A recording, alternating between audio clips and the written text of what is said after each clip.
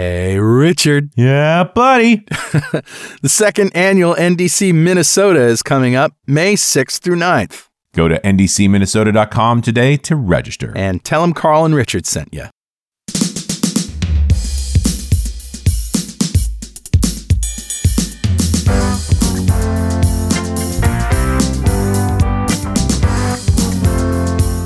Hey, Porto! It's done, man! Rocks!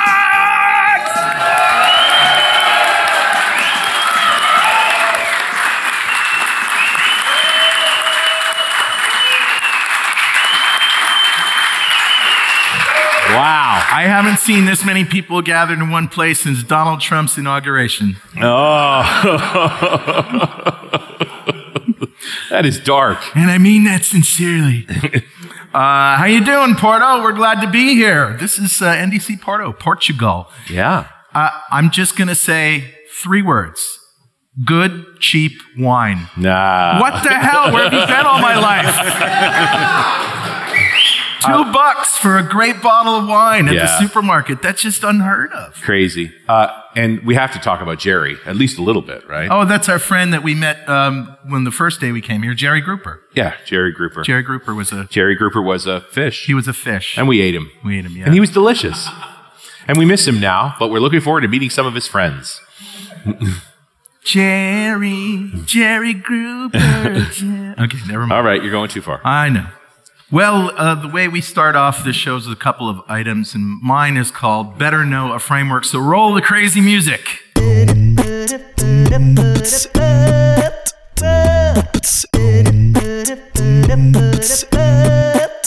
All right, buddy, what do you got? I got dad-style programming jokes. Oh, no. It's a GitHub repo, I swear to God. Well, at least it's on GitHub, so it's open source.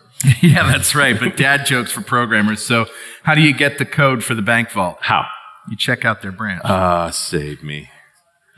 This is great. Don't even laugh at any of these. Yeah, it's awesome. Sort of the rules. Yeah. All right. So what do you call a busy waiter?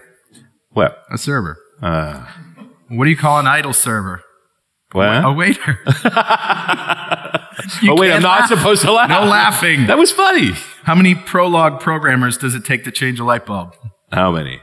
Yes. I'm doing this wrong. Only one this more. Isn't working. What diet did the Ghost developer go on? What diet? Boolean. I don't even get that. That's not even funny. Boo. Oh, boo. The Ghost developer. There you go. I'm going to edit that one out. Why was the developer unhappy at their job? Why? They wanted a raise. That's a good one.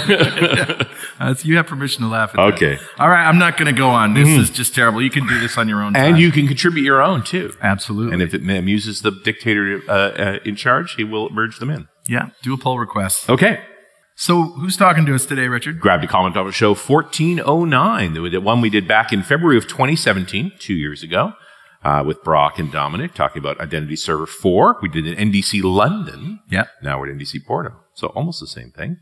And there's a few comments on the show, which are great. This particular comment, admittedly 2 years ago, from Greg Lower, who says, "Hey guys, first, thanks for all you do for the development community. During the show, there was some discussion on how to achieve single sign-on, and the advice around using a common login web page on top of Identity Server, and the usage of an in-app browser tab in conjunction with mobile apps on iOS and Android. Right. I was hoping to hear some similar guidance for single sign-on in a scenario where you have a web application and a desktop application, let's say WinForms of WPF. What is the recommended practice in a case like this? As far as I can tell through the research so far, it wouldn't work the same way as a mobile in-app browser tab scenario like you described. I think it boils down to the browser being more isolated under Windows compared to how mobile iOS, Android environments work. Would I need to settle for an embedded web browser approach? Well, you like Ionic, that kind of thing. If I did that, I still wouldn't probably provide true single sign-on if the user happened to open the browser separately from the desktop app and navigate to the web application. Is this only truly achievable if both applications are using Windows security, which in turn probably means Active Directory with ADFS? That would satisfy the requirements for some of my customers, but not all of them. I have some customers who need single sign-on across my desktop and WinForms app with common identity and user management solutions that are built on Identity Server, which at this time was version 3, because it was 2 years ago. They've got later versions. And guys, let us introduce you, and I'm sure you have a better answer to this question than I have for Greg. So Greg, thank you so much for your comment. A copy of Music to Code By is on its way to you, and if you'd like a copy of Music to Code By, write a comment on the website at .netrocks.com or via social media. We publish every show to Facebook, and if you comment there and we read it on the show, we'll send you a copy of Music to Code By. Music to Code By now up to 19. 19? And wow, reduced the price to $39. Ah, you're a good man. I take back all those things I said about you. And I'm also creating a license for people who want to use it on their Twitch stream because everybody wants to use it on their Twitch stream. Oh, right. Jeff Fritz started that, right? Yep. Okay, that's cool. Yeah. So Dominick and Brock are here. We really don't need to introduce them, but I'll let them introduce themselves anyway. I'm Dominick. Hi, I'm Brock. Well, I feel introduced now. Okay. Any comment towards the Greg there regarding WinForms and web apps and single sign-on? So when I understood that correctly, he was asking, like, can you get single sign-on between the browser and this WinForms app and so on? And maybe a mobile. Yeah. A mobile. Mobile app. Throw all the things in. On a different hardware. Well, that would be a little tricky, wouldn't it? So let's just do the WinForms and a web page scenario. So, I think what he's hoping for is I log in on a web page, and then when I open the WinForm app, it just says, oh, I already have credentials, and off I go. I can't imagine that works. It does. Oh, wow. But they have to share the same browser. Right? So basically what the WinForms app could do is invoke the system browser, the default browser on the system. Right. It will pick up the existing logon session. It will come back to the WinForms app, say, hey, he's logged in, here's your token. That's it. So he doesn't actually have to use the browser in the app. He just has to make a call to the app. It can't use the browser in the app because otherwise the cookie container is isolated to the app. Right. Whereas you want to have the cookies on the system browser. So you have to share the browser. So you could add to a WinForms app a call to see if there was a browser session that they could reference? Well, basically what you do is you do process.start, pass in the start URL. This will start the default configured browser on the machine. Right. That will pick up the existing logon session and then will come back to the WinForms app and say, That's cool. Yeah. And there's a really good example of that, which is GitHub for Windows. Right. Right? Yeah. They actually have a native app you can install. And one of their login options is to click a button and use your browser session. And if you're using GitHub for Windows, chances are you're already logged into GitHub. Right. So it's actually a really good example. And I think it's an Electron app. So it's still writing JavaScript, but it is compiled executable. Yeah. Yep. But the trick is share the browser. Yeah. Is your other platforms pull the browser and see if they can get tokens from it? Yep. Okay. But clearly the mobile is out of the question because change devices. No, you have to share that browser. So if it's on a different device, then it wouldn't work. It's the same as sometimes people ask, like, when I log into Chrome and can I get single sign-on to Firefox? Yeah. No. Yeah. So you can easily break that if you're using different browsers in different instances. Yeah. But that's sort of reality. The browser is the thing that actually maintains the session. Okay. I like that. So what's new in Identity Server, gents? Well, we've been doing a lot 5. of work. There's always ongoing things to implement. I don't know. I'm trying to think of our list. So there are some new specs coming out from like the OAuth working group. One of them, something called Mutual TLS. There's also something called Device Flow.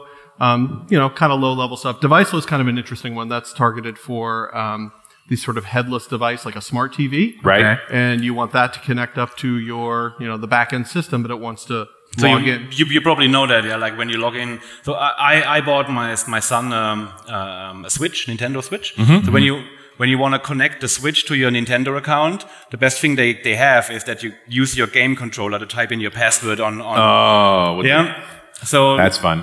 One of the possible Device Flow, for example, addresses this where if they would use Device Flow, what they would do is they would just show a URL like maybe nintendo.com/login/ and then some number. Right. So you go to your desktop PC or to your mobile phone and type in that URL. You log in there, and then basically it makes the association with the console. Okay.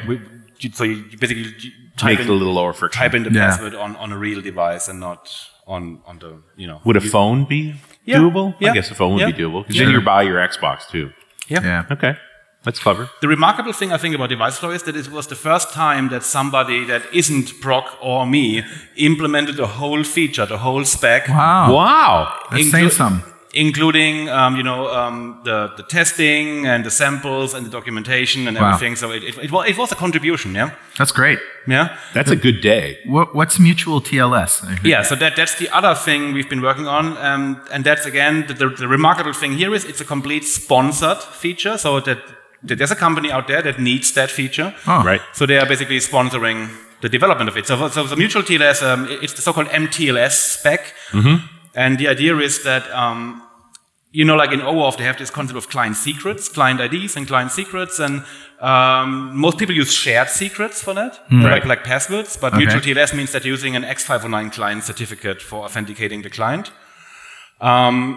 which is a very strong authentication. So it's not for typical consumer applications. Right, most consumers are not going to get a certificate. No. Right.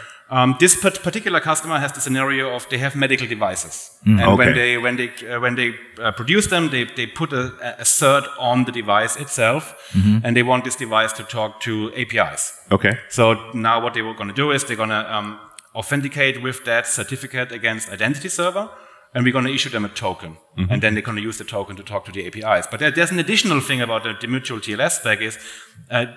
It has two parts, right? One is the authentication part, and then one is called so-called sender-constrained tokens. So what we do basically is once we authenticated the client, we put the thumbprint of the certificate into the access token. Your certificates have thumbs? Yes.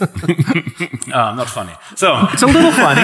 A little funny. Hey, it's funnier than the dad jokes. Yeah. Make a pull request, yeah. Okay. So then we can embed the thumbprint of that certificate into the access token. So now the client is using the access token to talk to an API. Okay. And he will use the same certificate now to open the channel to the API. So the API can now look at the thumbprint of the TLS channel, compare it with the thumbprint in the cert. So now the client has proven that he's the same client that asked for the access token in the first place. Nice. Which is for medical scenarios, banking and stuff. It's a pretty important feature. Yeah, absolutely. So yeah, that's going to be released next week. And does that actually end up being their identity in total? It's just they provide the cert. There's no login requirement at that point? Well, the cert authenticates the client. Right. Yeah. And then the thumbprint makes sure that it is the client can that actually prove that he owns the token. It's right. proof of possession. Yeah. Okay. Yeah, no, I get that. I mean, normally wasn't it just, as I remember TLS, it's like you're using the private key to do the encryption and they can only decrypt it with the public key. So they know it's correct because it wouldn't decrypt otherwise. Well, don't they use the private key to encrypt the asymmetric key that is used for that particular payload? It uses TLS basically. And, TLS is pretty complicated, but TLS has this. Normally the job of TLS is to do server authentication. Right. Right. I mean, so many people say like, oh, TLS does encryption. Yeah, it also does encryption, but it's not the most important part. Right. The most important part is that you authenticate the server. Yeah, you're talking to the server you think you're talking to. Yes. Yeah. And mutual TLS is an extension to TLS where you can, in addition, also authenticate the client. Right. Yeah. And he basically proves that he knows a private key. Right. Yeah. Without ever disclosing without revealing that private key. Right. That's cool. And it's just an extension on OAuth basically to add this. Mutual TLS is a very strong type of authentication. Yeah. And as I said, it's not suitable for many consumer scenarios, but for many, for specialized scenarios like healthcare, governments. I actually think a lot of IoT stuff makes sense in this, where it's often headless. There's no other way to prove identity. Yes. That cert ends up being the identity for all those things. It is kind of an IoT scenario Yeah. because these medical devices, they are really headless. IoT. Yeah. All right, no, I like that. So that's going to be released next week, actually. Cool. We're done Well, this with show that. comes out in May. Okay. Maybe. Yeah. We are planning to do that first week of March. Yes. And you'll be on time. Maybe. See, the May's useful. We sort of promise. They'll be done. It'll be done for sure. So the other thing we're working on, or actually have done at this point, is Identity Server obviously is a server component, but you're going to have to write client apps that connect to Identity Server to get tokens and do what they need to do. Mm-hmm. So one of the other things we've done is updated one of our client libraries, the one that's targeted for JavaScript SPA style applications. Okay. And there's some updated guidance in the OAuth working group on how SPA apps should be doing all this, token-based security and API security. And the short history of it is that when they were first coming out with OAuth and how to SPA apps can do API security. This was a long time ago, so we didn't have all these modern features in browsers like cores and things like that. Yeah. So they had a simplified workflow for how your JavaScript app would go to the token server and get tokens. But it wasn't maybe the most ideal, but it was the kind of the best we had at the time. But in the last many years, there's been lots of updates for browsers, lots of really new security features from the W3C. Right. Cores is one of them. And so they've done an update, if you will, to the guidance for these JavaScript applications. So it's a little bit of a protocol flow. So that's some of the work we worked on. That actually was also a sponsored project as well. That's really great to hear that these features are getting sponsored. Yeah, it actually is quite encouraging that companies are sort of stepping up. They're realizing, hey, these are important things that need to get done. Right. And we have backlogs of things to be done, and that helps prioritize. Sure. To be honest, money talks. It certainly does. And and it was good. I mean, I enjoyed working on it. It was good to kind of get us updated with the latest guidance.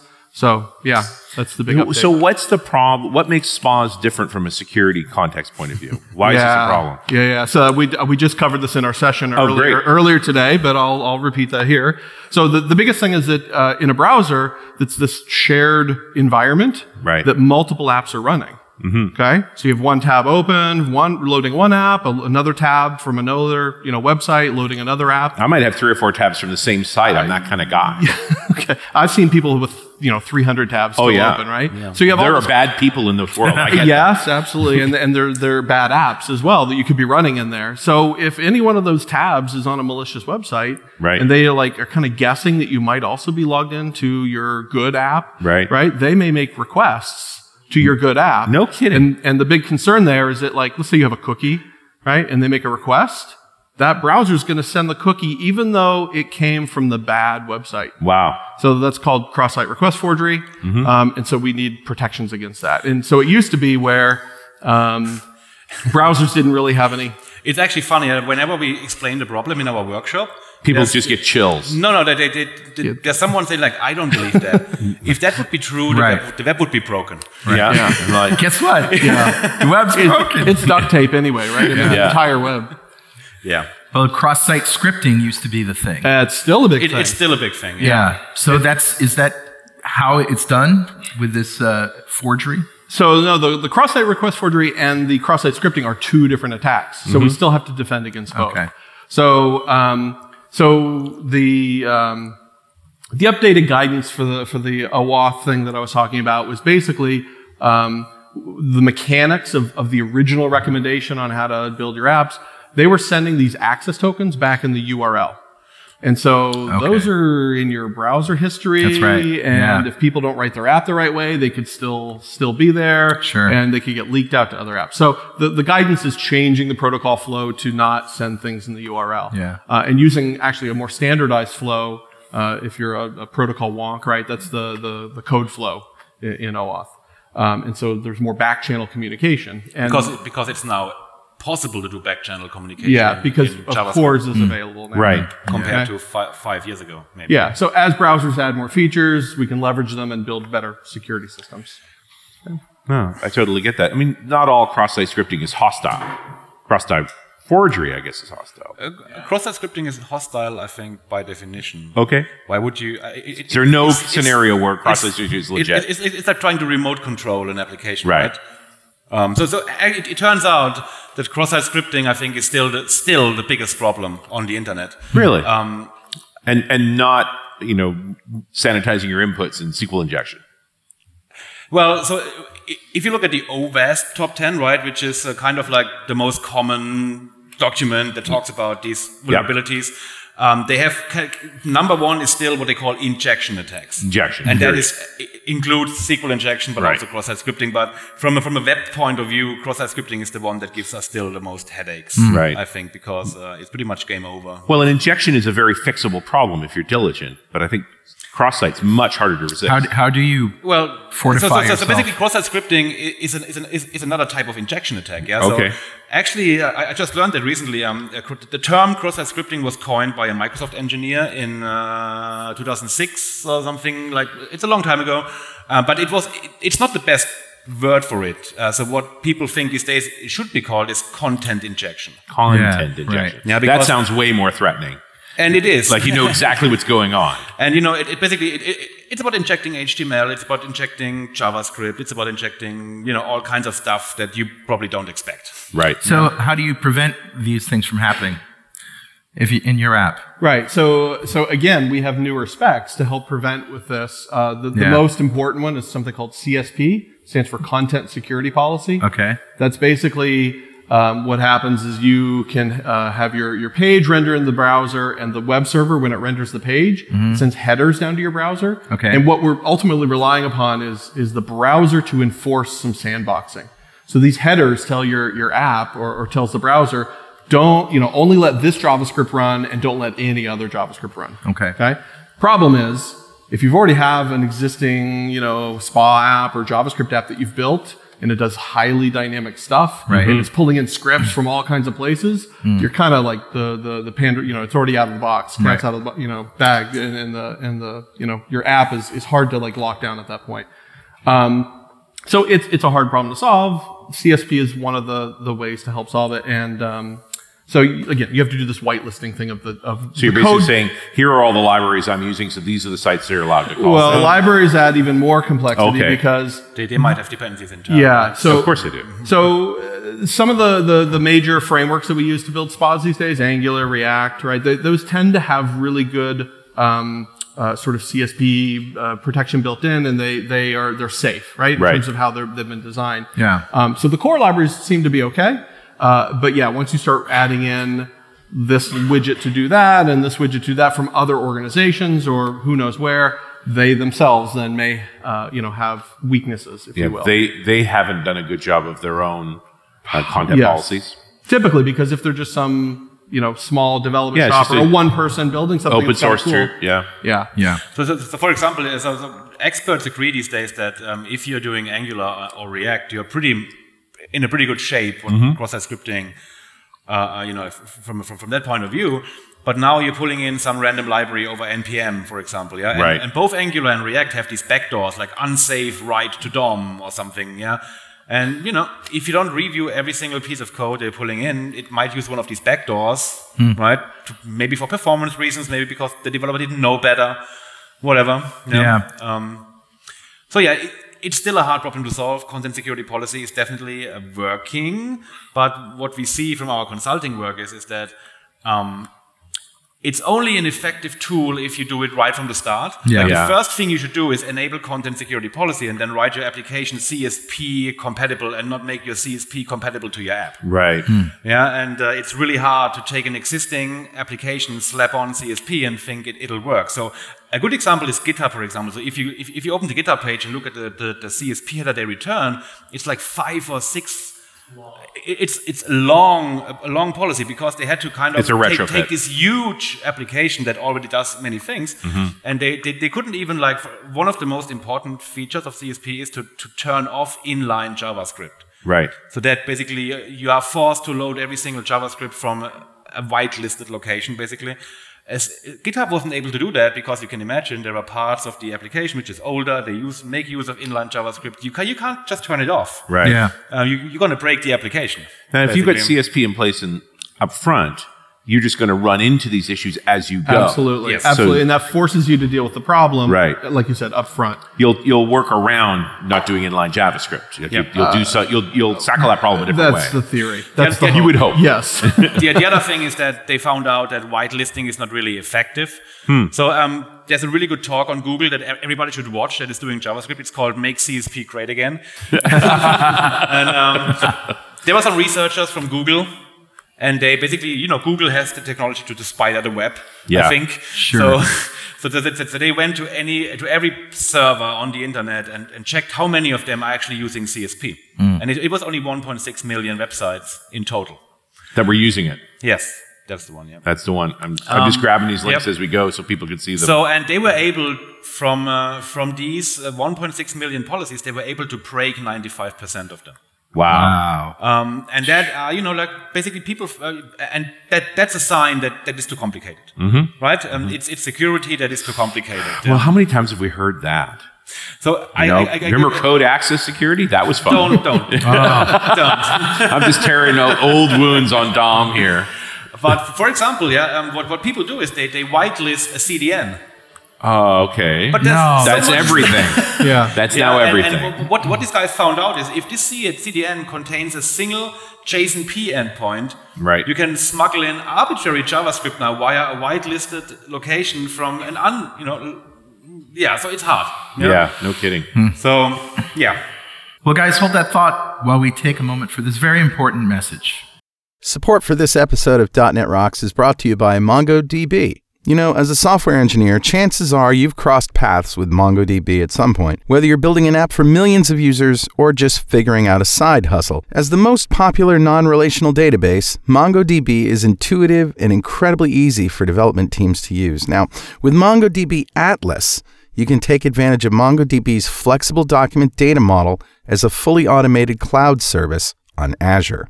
MongoDB Atlas handles all the costly database operations and admin tasks that you'd rather not spend time on, like security, high availability, data recovery, monitoring, and elastic scaling. Plus, get access to the latest database features as soon as new versions are made generally available. Try MongoDB Atlas today. Visit mongodb.com/rocks to learn more. And you're back. It's .NET Rocks. I'm Carl Franklin. That's Richard Campbell. That's our friend Jerry Grouper. That's Dom and Brock, and we're here talking about Identity Server. And got off on the security tangent, but I guess that's sort of what you guys do is you secure sites with Identity Server, authentication, authorization. Is there anything else scary in the security realm that you guys have dealt with before, other than these cross-site attacks? Yeah, these cross-site attacks. Well, another thing that's making the rounds right now is kind of like not really a new attack on OAuth, but it's been around for a couple of years. It's called substitution attacks, basically. So in OAuth, there's this thing called the code flow, and the idea was basically when you ask for a token, you don't get the token back straight away. You get a code, and then you have to use a client secret to exchange the code with the token to make it more secure. That if an attacker can intercept that code in the browser, he can't do it because he's missing the secret. And attackers are pretty clever. So they found out, like, okay, I can't do that myself, but what if I give you a stolen code? Will you happily turn that stolen code into a token? And the answer is yes, they will. So, and OAuth doesn't have a solution to that problem. Because that attack came after the spec was written, basically, So where are they getting the stolen codes from? So maybe I make you install a malicious app on your phone, and you log in to whatever trusted website that produces the code, but the code is not sent back to you; it's sent to the attacker. And now I am logging into the real app, and when my code comes back, I exchange the stolen code with the real, the real my code, and then I'm impersonating you, So, but I do have to exploit your device before I can steal codes. Yeah, or maybe you leak them via the browser. Maybe you're in a hacked Wi-Fi, or Maybe Troy Hunt's walking around with a pineapple. Yeah, I mean, imagine any way that a code could be leaked. Sure. Off an unsecured connection. And for example, So, there's another part of what Brock said before that the guidance has changed around how to write spars. There's another thing they're going to add or a spec that protects you against this code substitution. It's called PKCE, Proof Key for Code Exchange. PKCE. Okay. For the record. You won't find anything with PKCE, I guess, or nothing security related at least. And that's another spec that actually protects the application from this attack. And the nice thing is that it was initially created to help with certain scenarios in mobile applications. Right. But they found out that it actually works everywhere. So it works in JavaScript, it works in native applications, it works in web applications. And actually the nice thing that came out of the recent research is that people think we've been doing things way too complicated in the past. Yeah. So OAuth has 4 flows, OpenID Connect has 3 flows. So that makes it 7 in total, right? And when we did our workshop, the last slide was kind of like a cheat sheet, table with like, when you're doing this, use this flow. When you're doing that, use that flow. When you're doing this, and the way I had to explain that was like, it's like in the Matrix, where when Neo enters the Matrix, all he sees is the green stuff. And he can't make any sense of it, and you need like a certain experience to be able to pick which flow you're going to go with. Sure. The nice thing that comes out of this research recently is that you're probably going to get away with 2 flows in total. Oh, wow. And that's going to be one which is for server-to-server style applications where no human is involved, just 2 machines talking to each other. Right. And one more for all types of interactive applications, which includes web applications, native applications, the WinForms application. Anywhere where you get input from a user. Where's a human involved. Yeah. Okay. So that's good. That is good. I think that's, you're almost down to the ideal, which would be 1.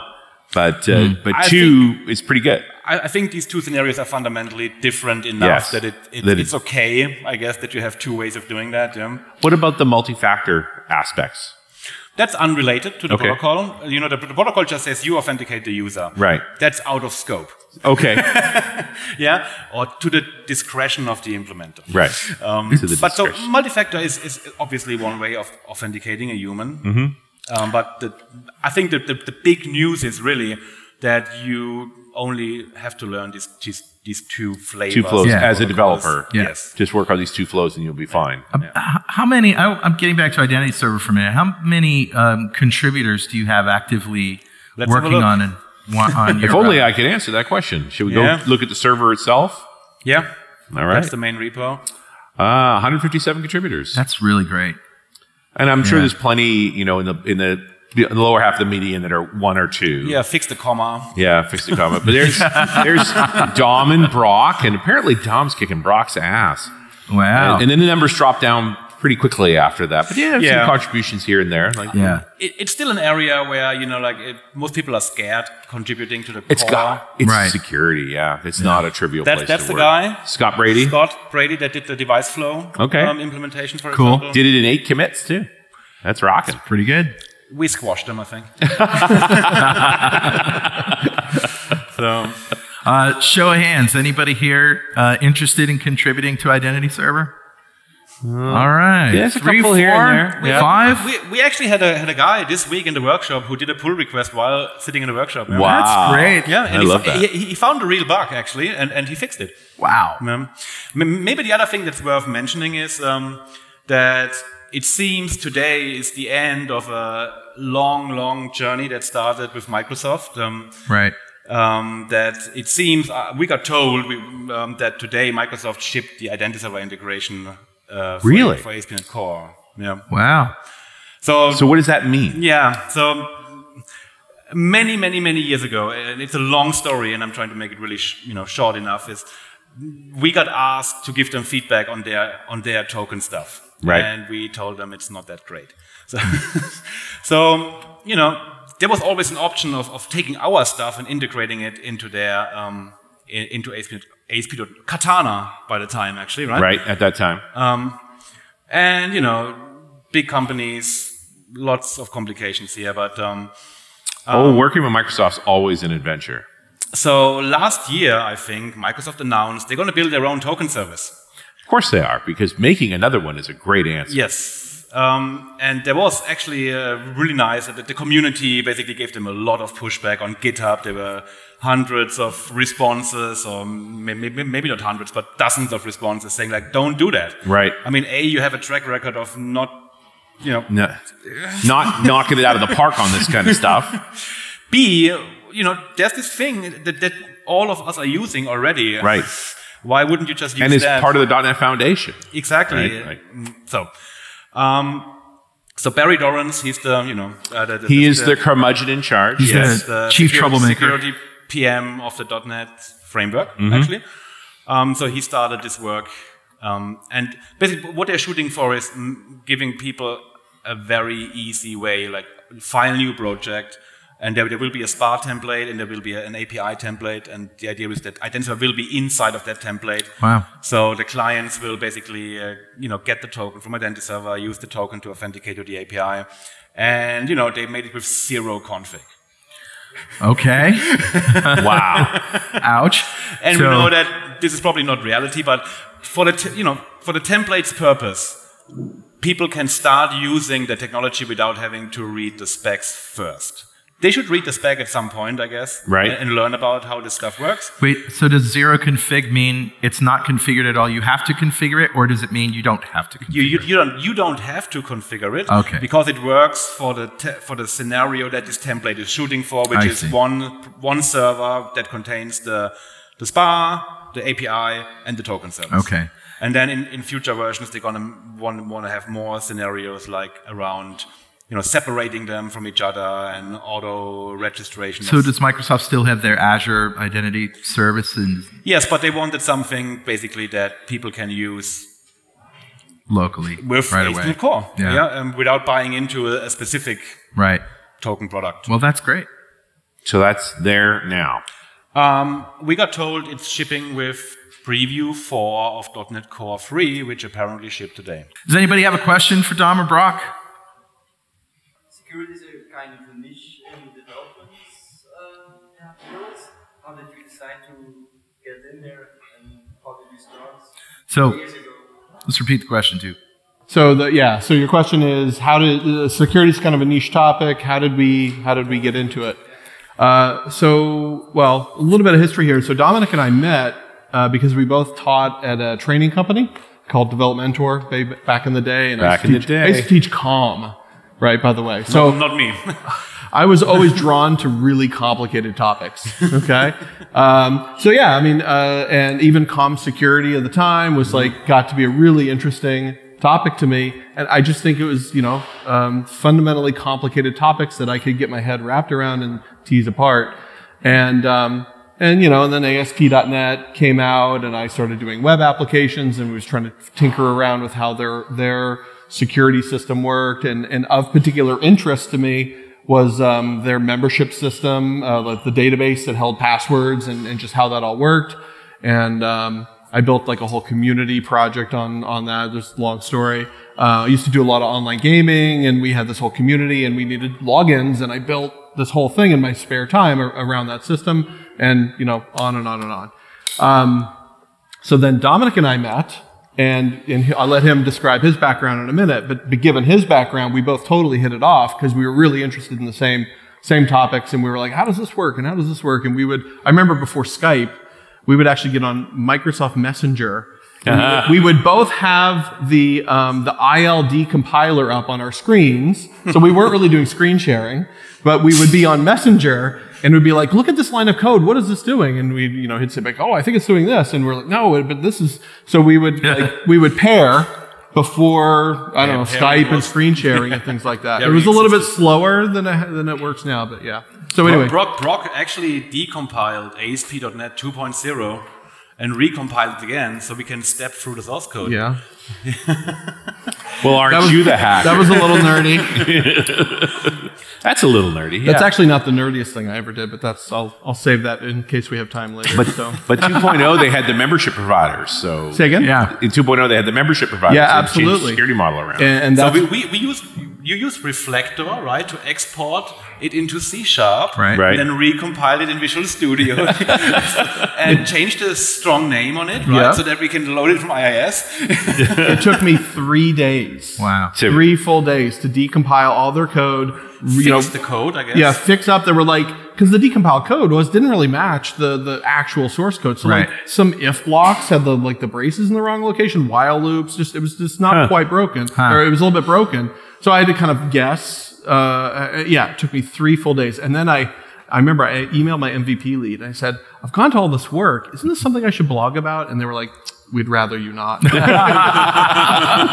How to decompile .NET. Well, those were the days when they were more concerned about their intellectual property, and before everything went open source. Even when it was a product they never sold, that they always gave away, they still got really anxious about that sort of thing. Yeah. Yeah, I mean, I remember I tried to contribute to Mono.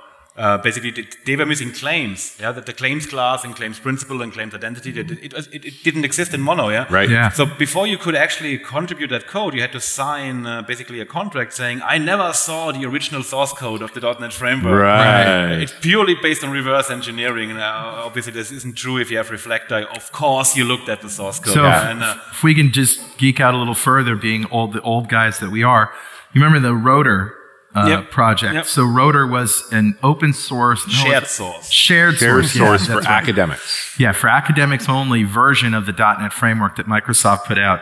And I thought when Miguel de Icaza started Mono that he may have used Rotor, and he says no. I never even looked at it because he didn't want the liability. Yeah, he was super concerned about contamination. Yeah. He was doing this he worked from the ECMA specifications, this total sort of clean room implementation. And that makes him even more of a rock star for basically rebuilding the .NET framework all by himself. Yeah, crazy hard problem. Yeah. So to answer your question, I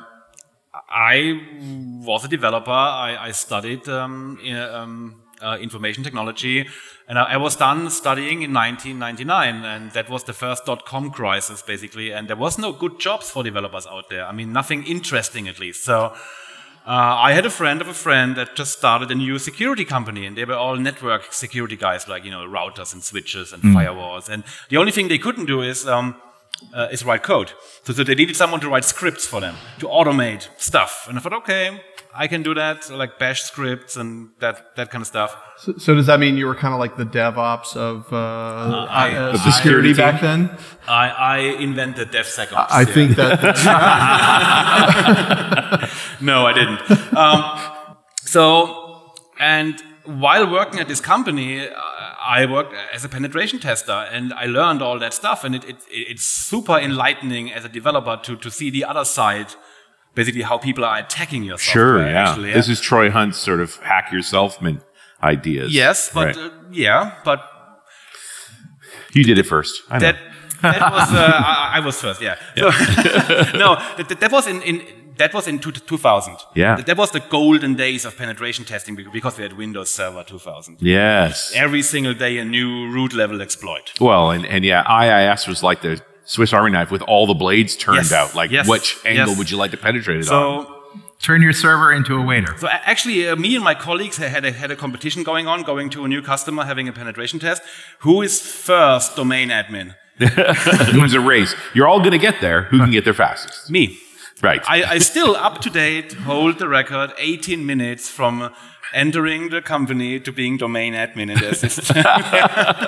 Anyways, after 3 or 4 years, I thought, like, okay, now I know how that stuff works, but I would rather prefer to work with developers again to tell them what they should do to secure their code against all of these attacks. Mm-hmm. Yeah. So the .com crisis was over. There was, again, more interesting work for developers. So I became independent, started at this training company.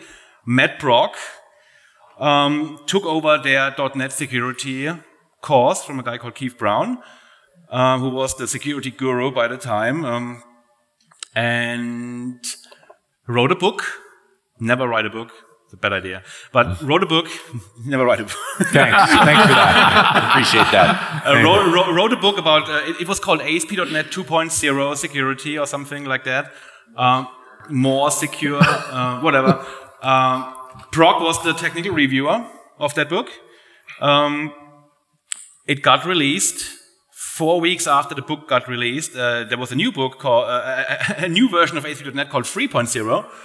So I can feel your pain. I did the same thing with VB back in the day. I went back to Microsoft and said, like, can't you at least put a sticker on it, also covers ASP.NET 3.0? And it turns out the margins on books, they were so low that even getting a book back, putting a sticker on and sending it back to the bookstore didn't work.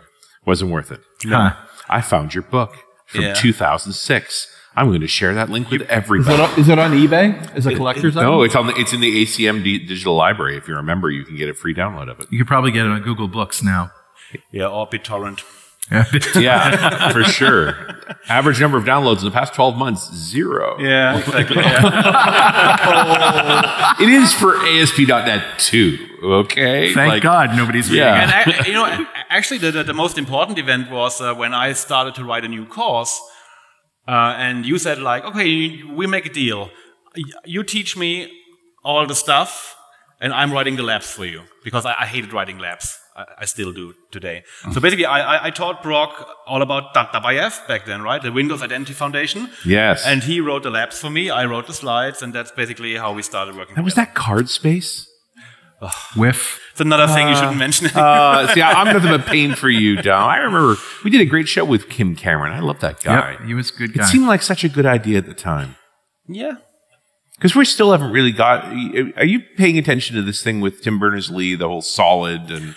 Yeah, and actually, Kim Cameron has this new thing, right? The Distributed Identity Foundation, or whatever they call it, which uses blockchain, apparently. Well, because blockchain will save the world, apparently. But it's actually CardSpace 2.0, if you look at it. Is it really? Yeah, but taking a different approach of being distributed as of being like a centralized thing, so...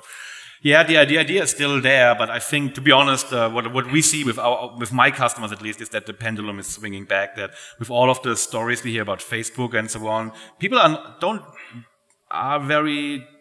So social logins is not the biggest thing anymore. No, they're going the other way. Yes. We in one of the projects we were doing for the Red Cross and Humanitarian Toolbox, we included that social login aspect, and we were only talking to Red Cross people who were testing this app for them. They're like, no, I'd rather enter a username and password. I don't want you to have anything to do with my Facebook or Google account. And that was really eye-opening that regular mortal volunteers had that reaction. And to be honest,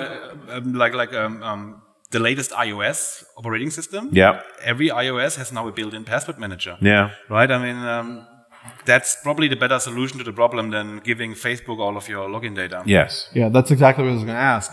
Were these people using the app, were they savvy enough to use a password manager? No. Okay. They were regular mortal, volunteers at Red Cross. Very nice people, but, I mean, besides us, who uses a password manager? Every iOS user now. And well, that's very interesting. That's a great achievement from Apple. Sure. Basically, when you go to a website and it asks for, like a name and password, it basically says, should I create a password for you? And it just randomly creates a secure password, stores it on the device. Right. And the next time you come there, it offers you to type it back in. Okay. So they made password managers compatible for mere mortals. So basically mandatory. You have to fight it to not use it. Well, I don't know, but I think they did a great job, like making non-technical people use a password manager. I'm with you. Do those sync over to your Mac? If you want to, yeah. Yeah. Okay. Yeah. All right. Well, therein lies the walled garden advantage, right? They have their password manager has the worst possible name you can imagine. It's called iCloud Keychain. Wow. So when I hear that name, I think password. Oh boy. Yeah. It's nice to see Apple naming worse. things badly too. Yeah. Right? I was going to say it could Microsoft be used to be the maybe. king of that. It's a universal problem. Yeah. What do you mean used to be? They're still doing it. I guess that's true. Well, now we have things that have cool names like Blazor. Speaking of that, any users using Blazor? Identity servers with Blazor? Yeah, I don't think I have any customers using it, but I get asked frequently, like, what's going to happen? Right. Right. And since Blazor's fundamentally just code running in your browser, that falls under the SPA JavaScript category. Yeah, sure. It's JavaScript grown up. Yeah, exactly. And Blazor is really a SPA framework. It is, absolutely. Yeah. And so there's nothing special that we need to do or nothing different that we need to do. You're still running in the context of the browser. Yeah, exactly. Right. That's cool. Yeah. So we probably do have Blazor customers. We just don't know. Just don't know. Well, near as I can tell, it's still experimental enough that nobody's betting real projects on it. It's really cool. It's all experimental. Well, part of it's going to ship with .NET Core 3. The Razor components. Yeah. We've done that show. Yep. So that's interesting, but again, it has nothing to do in the security context at all. It's all going to be exactly the same thing. Well, guys, this is a heck of a lot of fun. It's always good talking to you, and I can't wait to hear the next installment of Identity Server. Hear about it. Thank you very much. Dom and Brock, give me a hand. And we'll see you next time on .NET Rocks!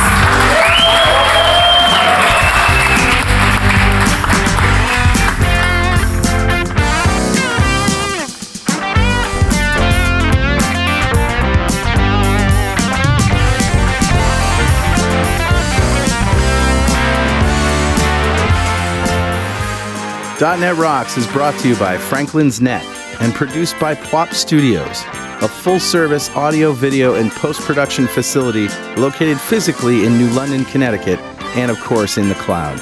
Online at pwop.com. Visit our website at dotnetrocks.com for RSS feeds, downloads, mobile apps, comments, and access to the full archives going back to show number 1, recorded in September 2002. And make sure you check out our sponsors. They keep us in business. Now go write some code. See you next time. Got a transmitter banned by the FCC. Yes, I'm a